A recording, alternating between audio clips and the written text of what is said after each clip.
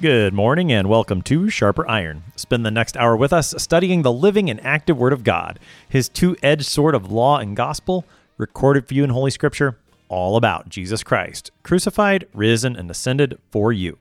Thanks for tuning in this morning here on Worldwide KFUO. Christ for you, anytime, anywhere. I'm your host, Pastor Timothy Apple of Faith Lutheran Church in Godfrey, Illinois. Thank you to our generous underwriters on Sharper Iron, the Lutheran Church Extension Fund, where your investments help support the work of the Lutheran Church Missouri Synod. Visit lcef.org for more information. And Luther Classical College, a college for Lutherans by Lutherans, opening in fall 2025. Learn more at lutherclassical.org. On this Thursday, February 9th, we are studying John chapter 7, verses 32 to 52. As the Feast of Booths draws to an end, Jesus continues to teach the people of Jerusalem, and the questions about who Jesus is continue to swirl. To help us sharpen our faith in Christ as we study God's Word today, we have with us regular guest, Pastor Matt Ulmer. Pastor Ulmer serves at St. Paul Lutheran Church in Bishop, Texas. Pastor Ulmer, welcome back to Sharper Iron. Good morning to you all. Pastor Ulmer, as we get started today, give us some context. Remind us where we are in the Gospel of John, and particularly what's been happening in chapter 7 up to this point. Yeah, and I think it'd be important even to go all the way back to John 6, if that is amenable to you, my brother. Go for it. I think the kind of the issue in this particular story that we're studying this morning stems all the way back from the beginning of 6, where Jesus takes a large group of people, sits them down, and then does his great miracle, the feeding of the 5,000. And after the feeding of the 5,000, Jesus has another interaction with the crowd on the other side of the lake. And he instructs them that to have a portion of him, they have to eat his body and drink his blood. And of course, this is an interaction where many of those who had been interested in Jesus, who had listened to Jesus, who are curious about Jesus, him telling them to eat his body and drink his blood was just way too much for them. And they departed from him. And as far as I see the context in this text is, once we get into the Feast of the Booths, it's really this conversation and the miracle that happened that people are still kind of buzzing about. Does that make sense? It does. Yeah, because the miracle of chapter 5 was in Jerusalem. Chapter 6 was in Galilee. Now he's back in Jerusalem. So it makes sense that miracle from his time in Jerusalem is going to be the buzz still. Yeah. So you got this big buzz, and at the beginning of chapter 7, you have this very kind of strange interaction with Jesus and his brothers. Kind of the context I'm sure that you talked about in yesterday's the previous episode of Sharper Iron, talking about what's going on here is that the Feast of Booths, which they are participating in this text, was one of the 3 major pilgrimage feasts of the Jewish faith. And basically what that meant was any able-bodied man of the Jews was supposed to go to Jerusalem in order to participate in the festivities, the festivals, the sacrifices, the ritual meals. And I believe, if I'm not mistaken, it was essential to go to Jerusalem for at least one of these a year. Is that correct? Yeah, this was an important part of the Israelite faith, and it's made plain in the Old Testament and would have been a pretty important thing in Jesus' day as well. Yeah. So you have this interaction at the beginning of 7 with Jesus' brothers and Jesus saying, hey, it's kind of time for the Feast of Booths. Let's go to Jerusalem. And Jesus, of course, tells them that he's not going. After they leave for the feast, Jesus kind of goes up secretly, and he kind of hears the rumblings about the miracles that he did, and he starts teaching them. And when Jesus kind of comes out in the open, the religious leaders, they sick their officers of the temple on Jesus to try to arrest him. He evades them, and then there's a conversation about is Jesus the Christ. Well, that's what kind of preceded what we're getting into today. On a different day of this festival, Jesus comes out into public again and kind of stirs up another controversy by his coming into public and teaching. Right. He didn't want to show up publicly at the beginning. He comes secretly, but he has made himself known there in the middle of the feast. That was what we looked at yesterday. We're still in the context of that feast, and what we hear Jesus speak today in the midst of that controversy is very much going to relate with what's happening at that Feast of Booths. We're also going to pick up some really important scriptural themes today concerning the use of water that we've seen in John and certainly is elsewhere in the scriptures. So let's go ahead and jump into the text. This is John chapter 7, beginning at verse 32. The Pharisees heard the crowd muttering these things about him, about Jesus, and the chief priests and Pharisees sent officers to arrest him. Jesus then said, I will be with you a little longer, and then I am going to him who sent me. You will seek me, and you will not find me. Where I am, you cannot come. The Jews said to one another, Where does this man intend to go that we will not find him? Does he intend to go to the dispersion among the Greeks and teach the Greeks? What does he mean by saying, You will seek me, and you will not find me, and where I am, you cannot come? On the last day of the feast, the great day, Jesus stood up and cried out, If anyone thirsts, let him come to me and drink. Whoever believes in me, as the scripture has said, out of his heart will flow rivers of living water. Now this he said about the Spirit, whom those who believed in him were to receive. For as yet the Spirit had not been given, because Jesus was not yet glorified. When they heard these words, some of the people said, This really is the prophet. Others said, This is the Christ. But some said, Is the Christ to come from Galilee? Has not the scripture said that the Christ comes from the offspring of David and comes from Bethlehem, the village where David was? So there was a division among the people over him. Some of them wanted to arrest him, but no one laid hands on him. The officers then came to the chief priests and Pharisees, who said to them, Why did you not bring him? The officers answered, No one ever spoke like this man. The Pharisees answered them, Have you also been deceived? Have any of the authorities or the Pharisees believed in him? But this crowd that does not know the law is accursed. Nicodemus, who had gone to him before, and who was one of them, said to them, Does our law judge a man without first giving him a hearing and learning what he does? They replied, Are you from Galilee too? Search and see that no prophet arises from Galilee. That's our text for today. That's John chapter 7, verses 32 to 52. All right, so Pastor Elmer, tell us a little bit more about these officers that are sent to arrest Jesus there at the beginning of the text. Give us that opening verse. Yeah, so this was one thing I'll admit to you, which I did in our discussion before this, and I'll admit it to everybody. This was something I really didn't know before I was assigned this text and to study, that likely these officers were officers that were a part of the temple complex itself. And as such, these officers were likely, almost certainly from the Levitical class, which means that a couple things.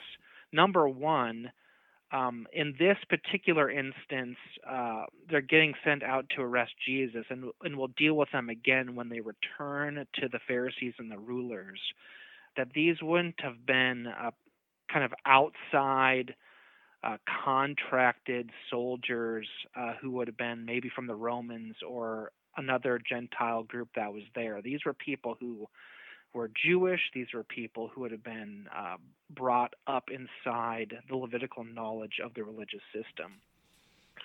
So when they're out here looking for Jesus, arresting Jesus, they do so without kind of an ignorant or naive understanding of the religious aspects of what's going on.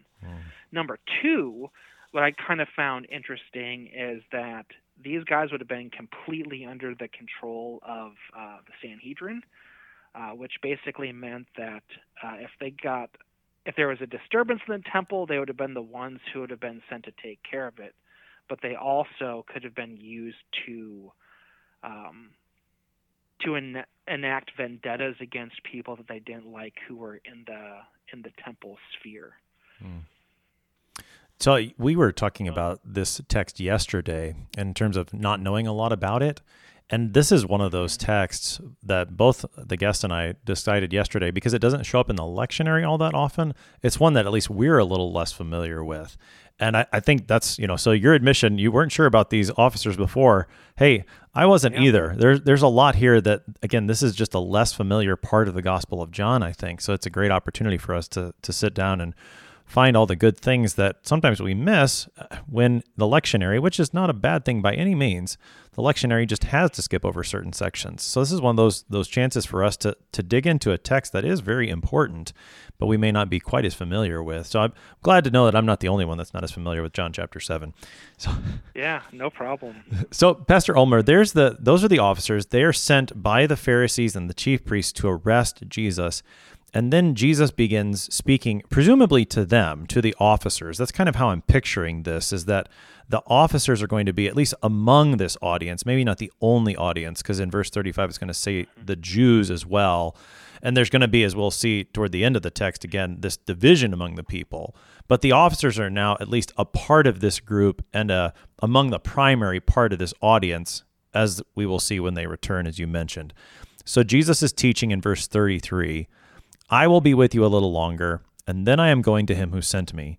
You will seek me, and you will not find me. Where I am, you cannot come.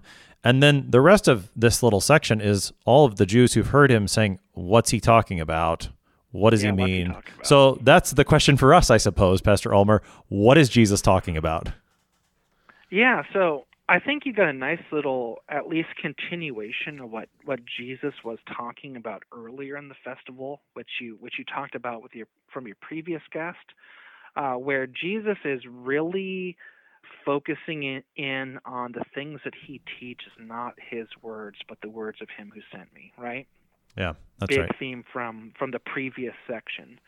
So here, kind of fast forwarding into this teaching on, like, I guess we're not to the last and greatest day yet, but in this period of time, he's kind of continuing that motif of the person who sent him.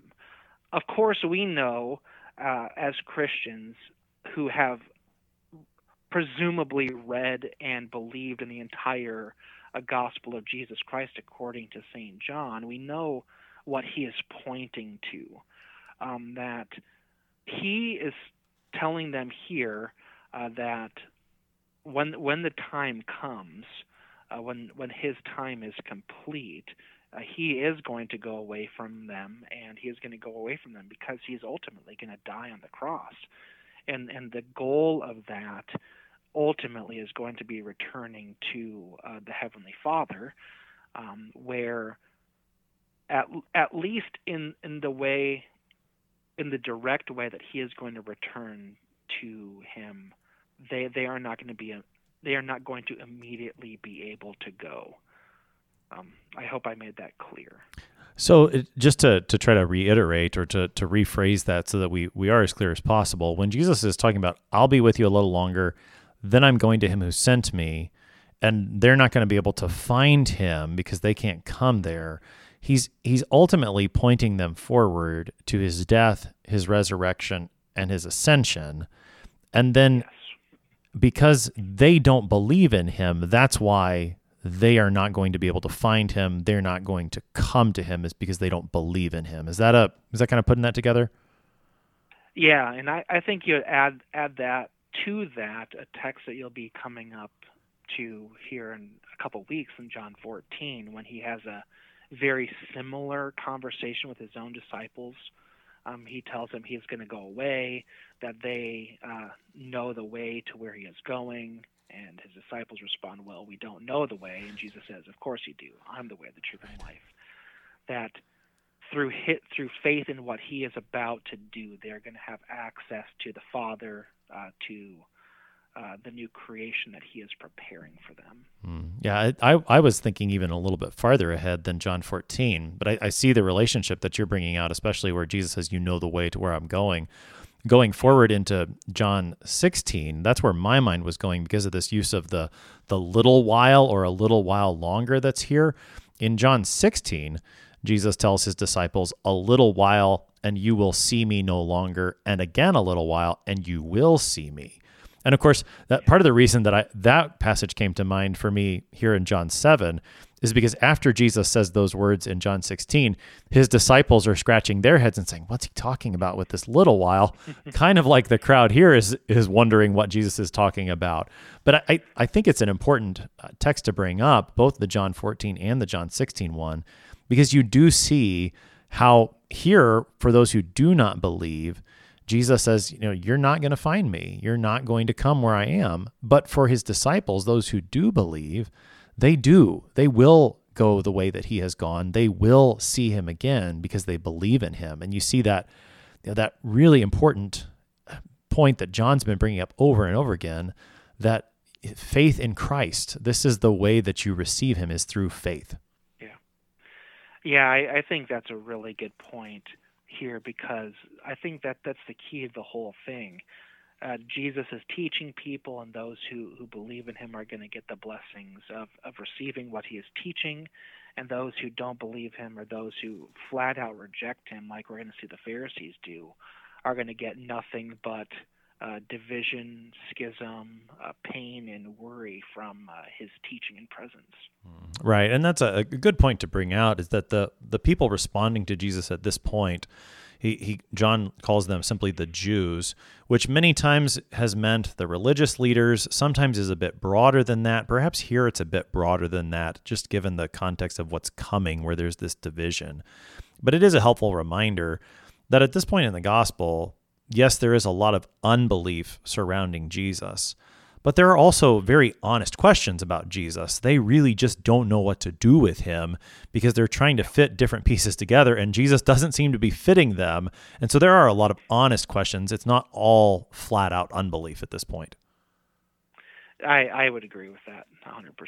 Yeah, it's just a helpful reminder so that we don't paint with too broad a brush when we read the New Testament and any of the scriptures and just sort of lump people into one category. These are the bad guys or something like that. But to pay attention to the various groups within the text, and I think you certainly see that here. At the same time, we shouldn't miss what Jesus says about unbelief, that those who do not believe in him, they will be seeking him, but they won't find him, and they will not come where he has gone. That's a pretty important point. And as you said, that's going to come up later when Jesus is in the upper room and he speaks to his disciples. There's a great promise for us to cling to. Here, this is maybe the flip side, the warning for those who would not believe. You won't see Jesus. You won't go where he has gone. That's a pretty stark warning. I think that's very true. Yeah, I don't even really have anything to add to that. So, Pastor Ulmer, as I mentioned, then the Jews who are listening, they're asking these questions about Jesus, saying, "Well, what is he talking about? What does he mean?"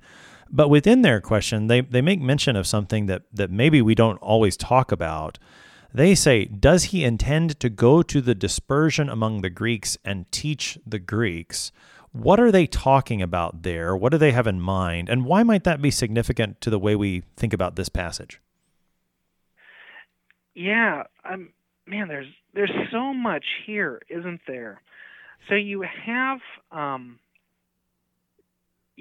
people, and I don't know if I'm speaking rightly about this, but to the listeners who are listening to this program, we always have to remember that Jesus, he is acting in a particular time, in a particular place, to a particular people who have a particular understanding of the world.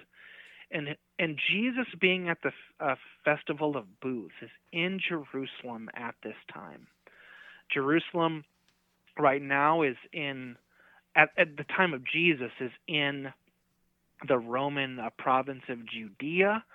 I think it would be fair to say that the main ethnic population in this area is going to be Jewish sons and daughters of Judah by blood. There's also going to be various Romans, various other people of Israelite background, various other people of Greek background, simply because they're in the Roman Empire.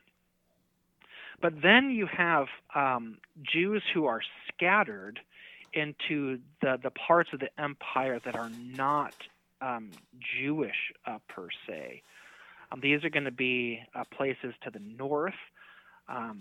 We ran into, I guess I'm speaking from now when this is being recorded, from our gospel lesson for this last Sunday, talking about when Jesus returns to Galilee and is teaching in the synagogues around Capernaum, how the word about him gets out into the surrounding regions, into Syria, into the Decapolis, and these places that are going to be more Greek influenced. And these people hearing what Jesus is preaching and doing, and they actually believe and come out and see Jesus. They hear him. They bring their sick, their demon-possessed to him to be healed. There's these parts of the world where there are Jewish people, but are dominated by Gentiles. At least when I read this, that's what I am understanding. Now, the Jews ask this question earnestly because you would expect that in these areas, the Jewish intelligentsia, the Jewish religious leadership, the Jewish political leadership, if Jesus goes into these areas that are not controlled by Jews, maybe he is going to be able to hide from them, to avoid justice from them, to avoid persecution by them, simply because he is in an area of the empire that's not controlled by them.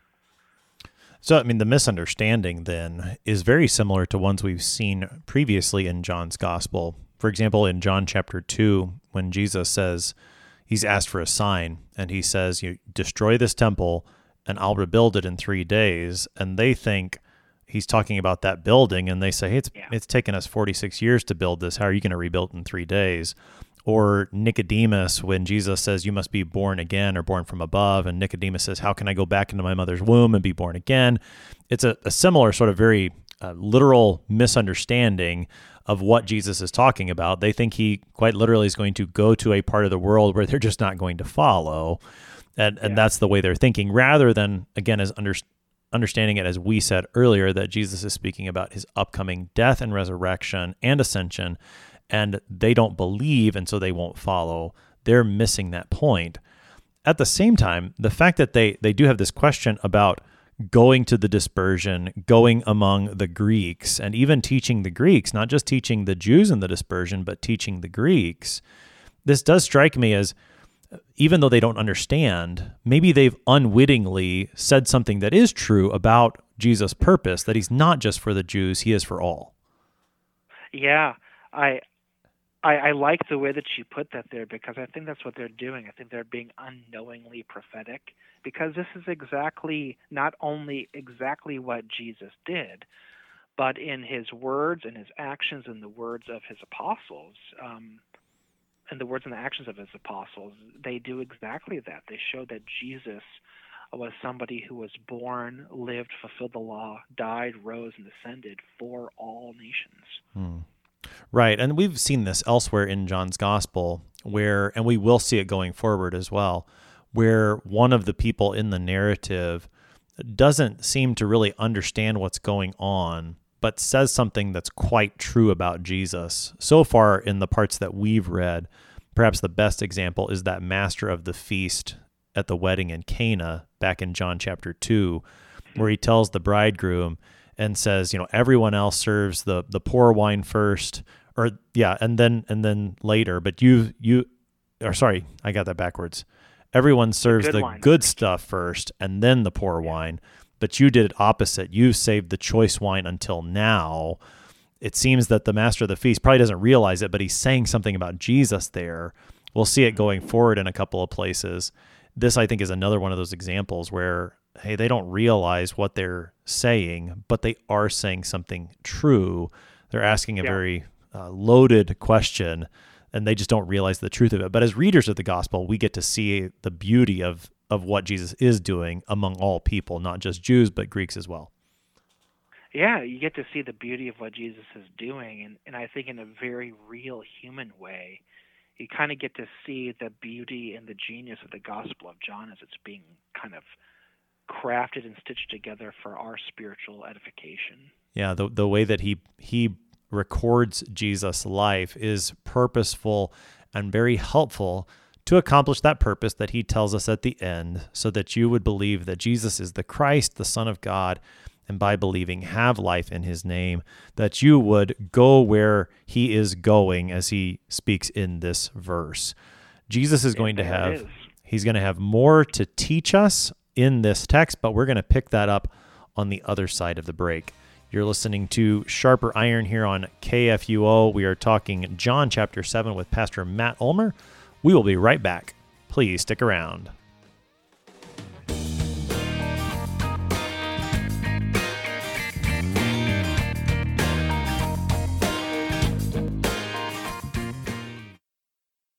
Did you know that Lutherans are helping new American immigrants get settled? How about struggling church workers in need of support and refreshment? And we assist at-risk children and provide disaster response to hurricane victims. Through LCMS recognized service organizations, we are doing all this and more. I'm Rahema Kavuga of Lutheran Church Extension Fund, and I don't want you to miss out on hearing what your brothers and sisters in Christ are up to. Visit interesttime.org to see how your support gives life to these works of mercy and love. What do you think of when you hear the word college? Expensive? Liberal? Woke? Imagine a college that is affordable, a college that is unapologetically conservative and Lutheran, a college that won't take a dime of federal funding, a college that teaches the best of our Western heritage, a college where students grow in the Christian faith instead of leaving it behind. This is Luther Classical College, a college by Lutherans and for Lutherans. Visit our website, lutherclassical.org, subscribe, become a patron, and join the thousands who are making Luther Classical College a reality. Welcome back to Sharper Iron. It is Thursday, February 9th. We are studying John chapter 7, verses 32 to 52 with Pastor Matt Ulmer. He serves at St. Paul Lutheran Church in Bishop, Texas. Pastor Ulmer, prior to the break, we got up to verse 37, and we are still in the Feast of Booths, but now St. John tells us that we are on the last day of the feast, and he even calls it the great day, and that is the context for these final words of Jesus that we have recorded for us in our text. So before we take a look at those words of Jesus, remind us of the Feast of Booths, its importance. You mentioned a little bit earlier, and then help us to see some of what we know from extra biblical sources about the role of water in the Feast of Booths so that we can understand these words of Jesus better. Yeah, so for all you who are listening out there, the Feast of Booths, if you kind of want to know where the biblical kind of mandate for its existence, for this one and for all of the other kind of mandatory high festival days, the chapter that you're going to look for is Leviticus 23. Kind of mark that chapter as kind of, if you're wondering about the Feast of Booths or the Feast of Weeks or any of this, all those instructions are in Leviticus 23. And basically, this particular festival, the Festival of Booths, happens 5 days after the Day of Atonement. And the law sets out that they are to hold a festival for 7 days kind of after the harvest for the year. And during this time, they are to give specific sacrifices, eat specific meals, and they are to do all of their dwelling kind of in tabernacles or booths, kind of temporary shelters. And the reason why they live in these temporary shelters, from my reading and understanding, is kind of twofold. Number one is to remind the Israelites of their life as they were kind of journeying, moving through the wilderness after the release from Egypt. So they are kind of physically being reminded of God's promise, his salvation, his working in amongst them. And at the same time, since the Feast of Booths is a festival having to do with the harvest, these booths are also reminiscent of what the people would have been living in and working out of during the time of kind of sowing and taking care of the plants and harvesting them. So you have this post-harvest festival where you're making a temporary shelter, living with it, giving sacrifices, and doing other religious rites to remind you of the time in the wilderness and to kind of give God thanks for the bountiful harvest of the year. So with all that harvest context and the background from the Old Testament, you said we can go and read in Leviticus. How does water factor into it? Because I don't, at least in my reading of Leviticus, the matter of water doesn't seem to be as big of a deal. Yeah. So if you go and read the Leviticus account, as Pastor Apple said, you will not find the mention of water there. However, it does seem to be that when I was kind of doing my preparation for this study, that sometime in the old history of the Israelites, there did come to pass a pretty common tradition of water being associated with the Festival of Booths. And specifically, there was a rite that was done in the city by the priests where in kind of the middle days of the feast, there would be a ritualistic kind of march down to the Pool of Siloam, where the priests would gather water. This water would be collected in a big basin and then carried from the Pool of Siloam back to the temple where the water was placed on the altar. While this water was being carried up from the Pool of Siloam, people would recite psalms, they would chant, they would sing, and they would rejoice.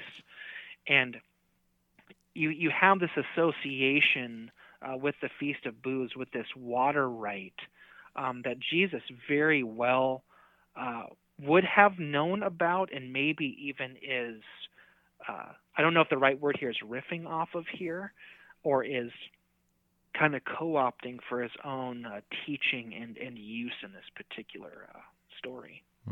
Okay, so there's some background as to how water might have functioned during the Feast of Booths, that Jesus makes use of that context. Looking at some of the notes that you shared with me, Pastor Ulmer, there is I didn't get a chance to look up every passage that you shared, but there's I think a passage that I find intriguing from Zechariah 14, another one of those sections of Scripture that maybe we don't know as well. In Zechariah 14, 16, and 17, so chapter 14, verses 16 and 17, this is what the prophet writes. Then everyone who survives of all the nations that have come against Jerusalem shall go up year after year to worship the King, the Lord of hosts, and to keep the Feast of Booths. And if any of the families of the earth do not go up to Jerusalem to worship the King, the Lord of hosts, there will be no rain on them. There's a mention of the Feast of Booths in the Old Testament that talks about the need to go to Jerusalem to worship the Lord, and if you don't, there's no rain. So there's at least a little connection within the Old Testament of water, the Feast of Booths. Here Jesus is making that connection with the rites that you've talked about as well, and this is what he says. So let's jump into these fantastic words of Jesus. This is verses 37 and 38. If anyone thirsts, let him come to me and drink. Whoever believes in me, as the Scripture has said, out of his heart will flow rivers of living water. Tell us about those words of Jesus. Yeah, what can I say besides, holy moly, is this like some loaded stuff, right?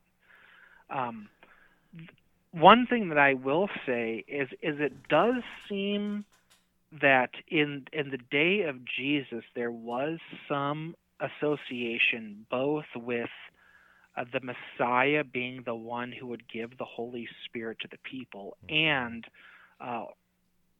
water being connected to the Holy Spirit. Mm-hmm. So you have these two things here. And what Jesus is saying, if the context is right with the water rite and with other scripture, such as what Isaiah 12:3, with joy you will draw water from the wells of salvation. Isaiah 55 has something to do with water as well, Yeah. the promise of water. You kind of get this idea that Jesus is speaking these words to them and saying, almost in a way, and maybe I'm underplaying that Jesus is using this opportunity to say that, hey guys, the fulfillment of the Feast of Booths is here, and guess what that fulfillment is? It's me. Well, I think even in the Gospel of John, the connection between water and the Spirit and water and Jesus has been all over the place already. So I will probably leave something out, but just thinking through a couple, in John chapter 1, John the Baptist testifies of Jesus' baptism, and the way that he knows that Jesus is the Son of God is because the Spirit descended upon Jesus and remained on Jesus. So there you have water, Spirit, Jesus, all connected. In John chapter 3, the conversation with Nicodemus, unless one is born of water and Spirit, he cannot see the kingdom of God. I mean, so right there. And then living water, John chapter 4, Jesus' conversation with the woman from Samaria at the well, right? I mean, then again, and you've got to worship God in spirit and in truth, all those things in the context. John chapter 5, the pool of Bethesda. He asks her, like, literally to give him water. Right. And she has this conversation, and in her misunderstanding, he said, if you would have known who was speaking to you, you would ask me for living water, and I would have given it to you. So he even there is saying that he is the source of that living water, the source of that Spirit. Right. I mean, so it's all over the place in John's gospel and in the scriptures as well, this connection between water and the Spirit. And now Jesus says, when you come to me and drink, you will receive this living water. I mean, this is, as you said, this is Jesus saying all of these things that you are doing here at the Feast of Booths, all of it is fulfilled in me, Jesus is saying. And this is also a theme that we've seen come up time and time again in John's gospel, that if you really want to understand the Old Testament, if you want to know what Moses was writing about, if you're looking for life in the scriptures, then you need to believe in Jesus. And so he is the fulfillment of all the Old Testament, Feast of Booths included. And all of that then is going to come to its final fulfillment and culmination in his death and resurrection. And I can't remember which seminary professor pointed this out to me, but this is something that I've always appreciated about John's gospel, is you have these many references between water and Jesus and water and Spirit, and it all kind of comes to a culmination on the cross when Jesus just amazingly says, I thirst. I mean, and then when his side is pierced, what comes out but blood and water? You know, I mean, all of these things are pointing us forward to what he's going to do there on the cross. Well, yeah, and you have that blood and water image there. I think immediately the image that flows to my mind is Ezekiel's great prophecy, seeing water flowing out the side of the temple. Sure, yeah, the connection between water and the temple, yeah. Yeah, so I mean, here you kind of maybe are getting a little flavor of Jesus riffing on that motif and his fulfillment of that as well, because we know from John's other great writing in the Revelation what isn't there in the new heavens and the new earth and the new Jerusalem.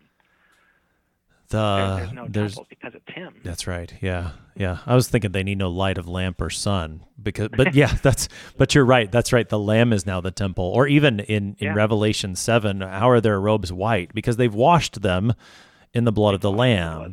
You know, the water and blood again. And I think so. Then for us, as we think about these words in John 7, we would be right to think about them in connection to holy baptism. Not only there, but certainly I think that's a helpful thing for us to think about, that to receive this living water from Christ, one of the ways he gives it to us is through holy baptism.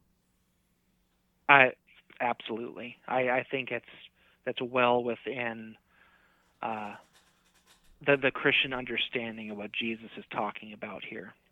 So Jesus, keep going. Sorry. He's talking about the one who believes in him getting the Holy Spirit from him. He is the source of that. And where do we come into contact with the Holy Spirit? Well, in the Word and in the water. That's right, which again we've heard Jesus talk about in John chapter 3 with Nicodemus. Now, John the Evangelist makes the point here in verse 39. This is, perhaps we think of this as an editorial comment on his part. They realize later, he and the other apostles, what was Jesus talking about when he said that on the last day of the Feast of Booths? That's what verse 39 is. He was talking about the Spirit, and the reason maybe we didn't understand it then is because historically, chronologically, the Spirit had not been given. Talk a little about that note there in verse 39. Yeah, so it's always a discussion, at least I've heard it many times, of when did Jesus get, or when did Jesus give the Spirit? And I mean, it's not, I think we can easily say that, was the Holy Spirit always present with Jesus? I think the answer to that question is undoubtedly yes. Jesus is the Son of God, the second person of the Holy Trinity. He shares his divine nature with the Father and the Spirit. I mean, one God, three persons, all that awesome stuff. Right. But there's also this piece of this story where the Messiah, Jesus, gets the Holy Spirit in a very specific way to give it out to the world. He kind of gets the Spirit in this way at his baptism. It rests on him. And then after he dies and rises, he sends forth this Spirit to do a very specific thing, which is to appoint people to Jesus and his work that he might restore them to the Father. It's always one of those fun things as a pastor when we're talking about the work of the Spirit. We always get into discussion about the economic Trinity. The Father sends the Son sends the Spirit testifies of the Son, that the Son might restore people to the Father. The first time you really see this is when, after Jesus gets raised from the dead, he appears to his disciples in the upper room, and what does he do on them? He breathes on them. He gives them the Holy Spirit. He gives them kind of the mandate for the office of the keys, the forgiving and the retaining of sins, so that through their word and through their work, I mean, they're going to be going out and preaching and baptizing people so that the Spirit might fall on others. That's kind of the first time that this receiving of the Spirit kind of happens directly from Jesus to his followers, and then it kind of proceeds out from there. Right, in the working out of God's salvation, in the way that he worked it out historically, the giving of the Spirit has not yet happened in those ways that you're describing. And that's how we need to understand a verse like this, not drawing conclusions somehow that Jesus was apart from the Holy Spirit prior to his baptism or prior to this moment, or the Holy Spirit didn't exist, something like that. The rest of the scriptures testify very clearly, as you said, to the fact that the one true God is the triune God who is, was, and always will be. And so we are not going to deny any of that from a verse like this, but understanding it, chronologically, that when the Spirit comes to rest on Jesus in his baptism, and God the Father says, "This is my beloved Son," right? That's a moment that's very important in terms of the revelation of who Jesus is. John understands it so. And from that moment, then that revelation just becomes clearer and clearer until after his resurrection, as you said, then he gives that Spirit in these ways that are new, right? That's not as if the Spirit somehow wasn't given in the Old Testament or anything like that, but that there's something that's happening there. And that's what John is making note of here in chapter 7, when it comes to the Spirit not yet being given, that's coming after his resurrection in the upper room, in that locked room, also coming on the day of Pentecost, and now for us in holy baptism. Time on Pentecost. Yeah. So fantastic stuff here in John chapter 7, verses 37 through 39. Of John chapter 7, I will say this is probably the most familiar part to me, those words from Jesus there in 37 to 39. The reaction, however, is one that maybe we forget. So Jesus has said all of this on the last day of the feast, and here's where some of the division comes. There's some mixed reactions as to who Jesus is. Some say this is the prophet, some say this is the Christ, and then some say, yeah, but Jesus is from Galilee, so how can he be the Christ? So tell us about these, at least three that I see, reactions to Jesus' words here. Oh, man. I don't know about you, Pastor Apple, but this is one of those things that I absolutely love, and it pains me sometimes because it's one of those things where the conversation that we're going to get to once again is going to lead to, do you believe that Jesus is who he says he is or not? Because what comes out of here is these people are obviously amazed by what Jesus is saying. I'm not saying that they fully understand it, but he is teaching in a way that is absolutely kind of mind-blowing to these people, and they have different responses. And my favorite verse of all of this is 43. Therefore, there became a schism in the crowd because of him. Depending on whether you believe in Jesus or not, it's going to cause division.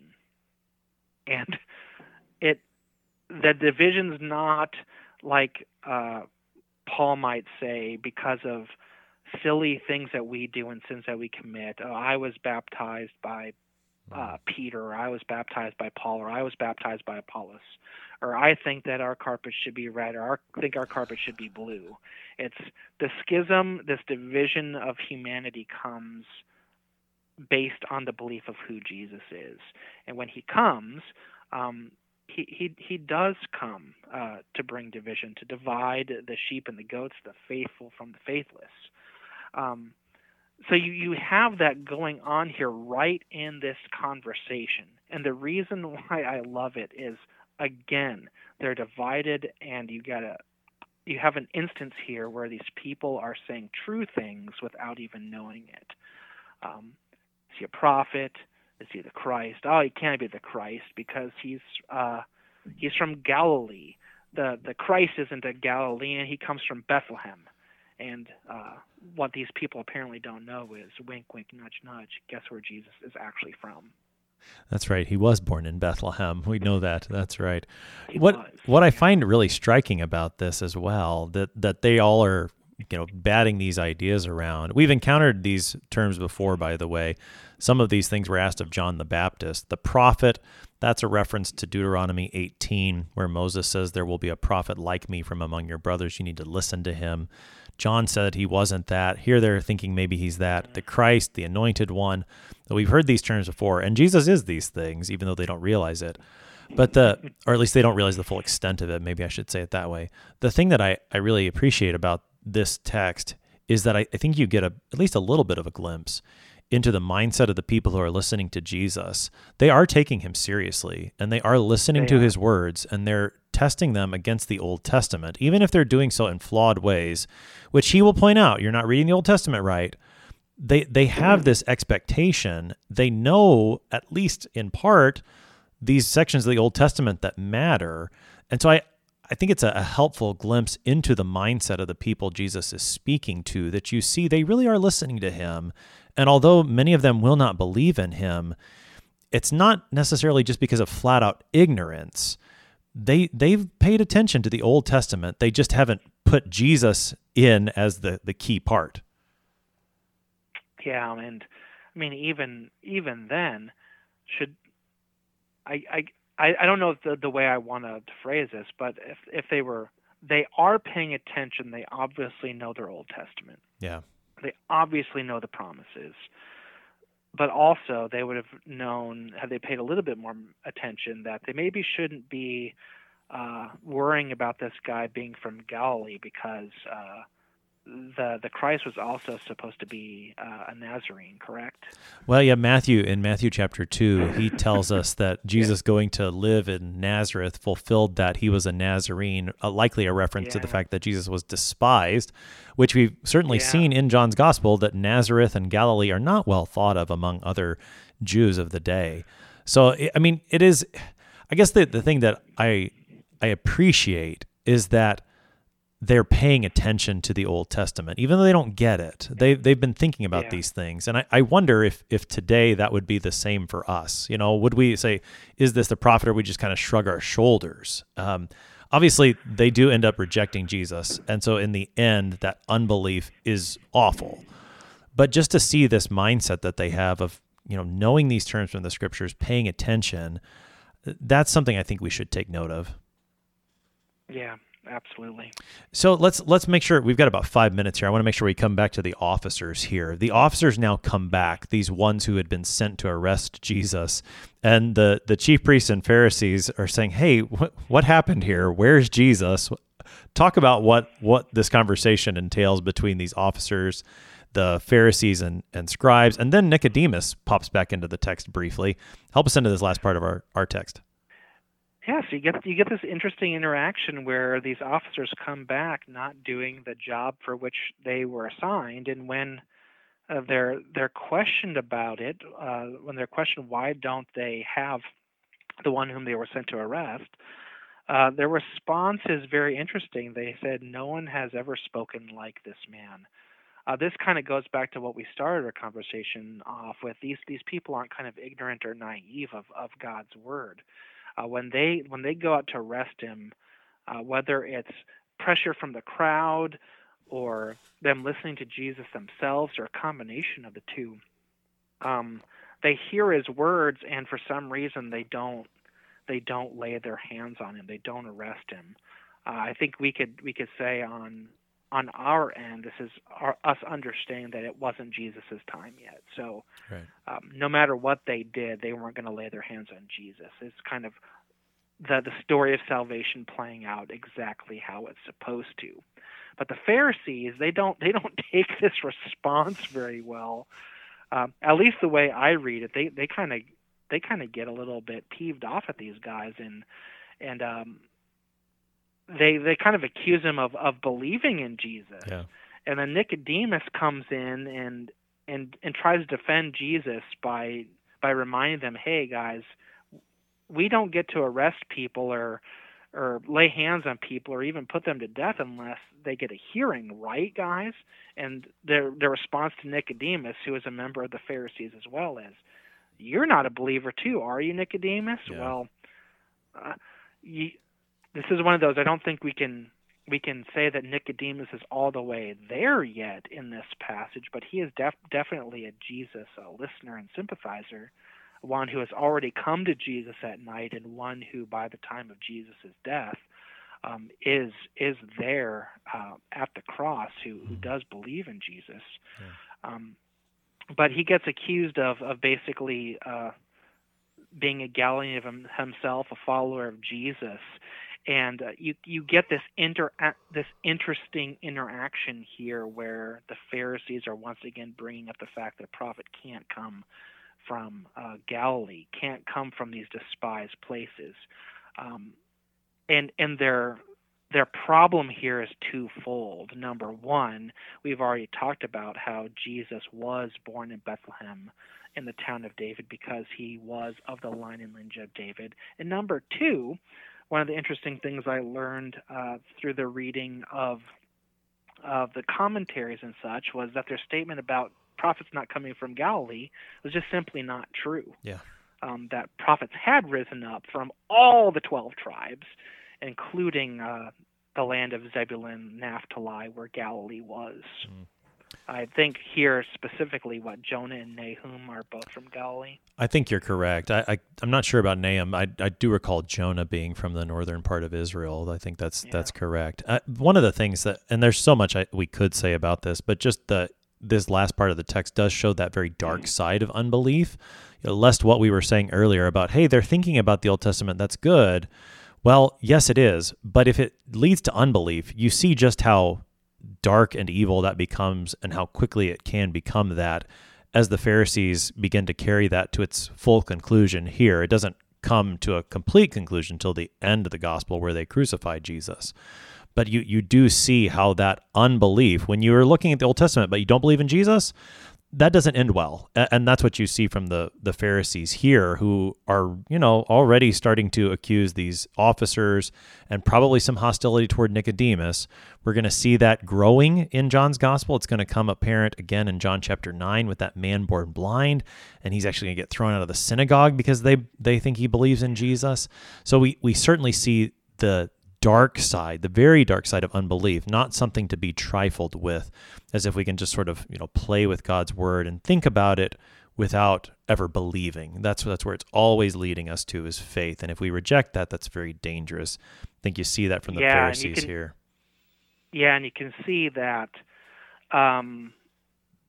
that word of verse 43 actually kind of comes to light here in the Pharisees' inner circle, because those temple guards are going to be more like them than Jesus is. So you have the Pharisees against the temple guards, and the Pharisees against one of their own, Nicodemus. And what is the source of division amongst them? It's Jesus. Yeah. Again, so much to talk about from this text, Pastor Ulmer, even one that we don't know very well, but we are running short on time. Pastor Matt Ulmer is pastor at St. Paul Lutheran Church in Bishop, Texas, helping us today with John chapter 7, verses 32 to 52. Pastor Ulmer, thanks for being our guest today. It's always a pleasure. Jesus has living water for you, dear friends. Receive his gift of life. Listen to his word. Trust in him. I am your host here on Sharper Iron, Pastor Timothy Apple of Faith Lutheran Church in Godfrey, Illinois. If you have any questions about the gospel according to St. John, send an email to kfuo@kfuo.org. It is always a pleasure to hear from you. Thanks for spending the morning with us. Talk to you again tomorrow.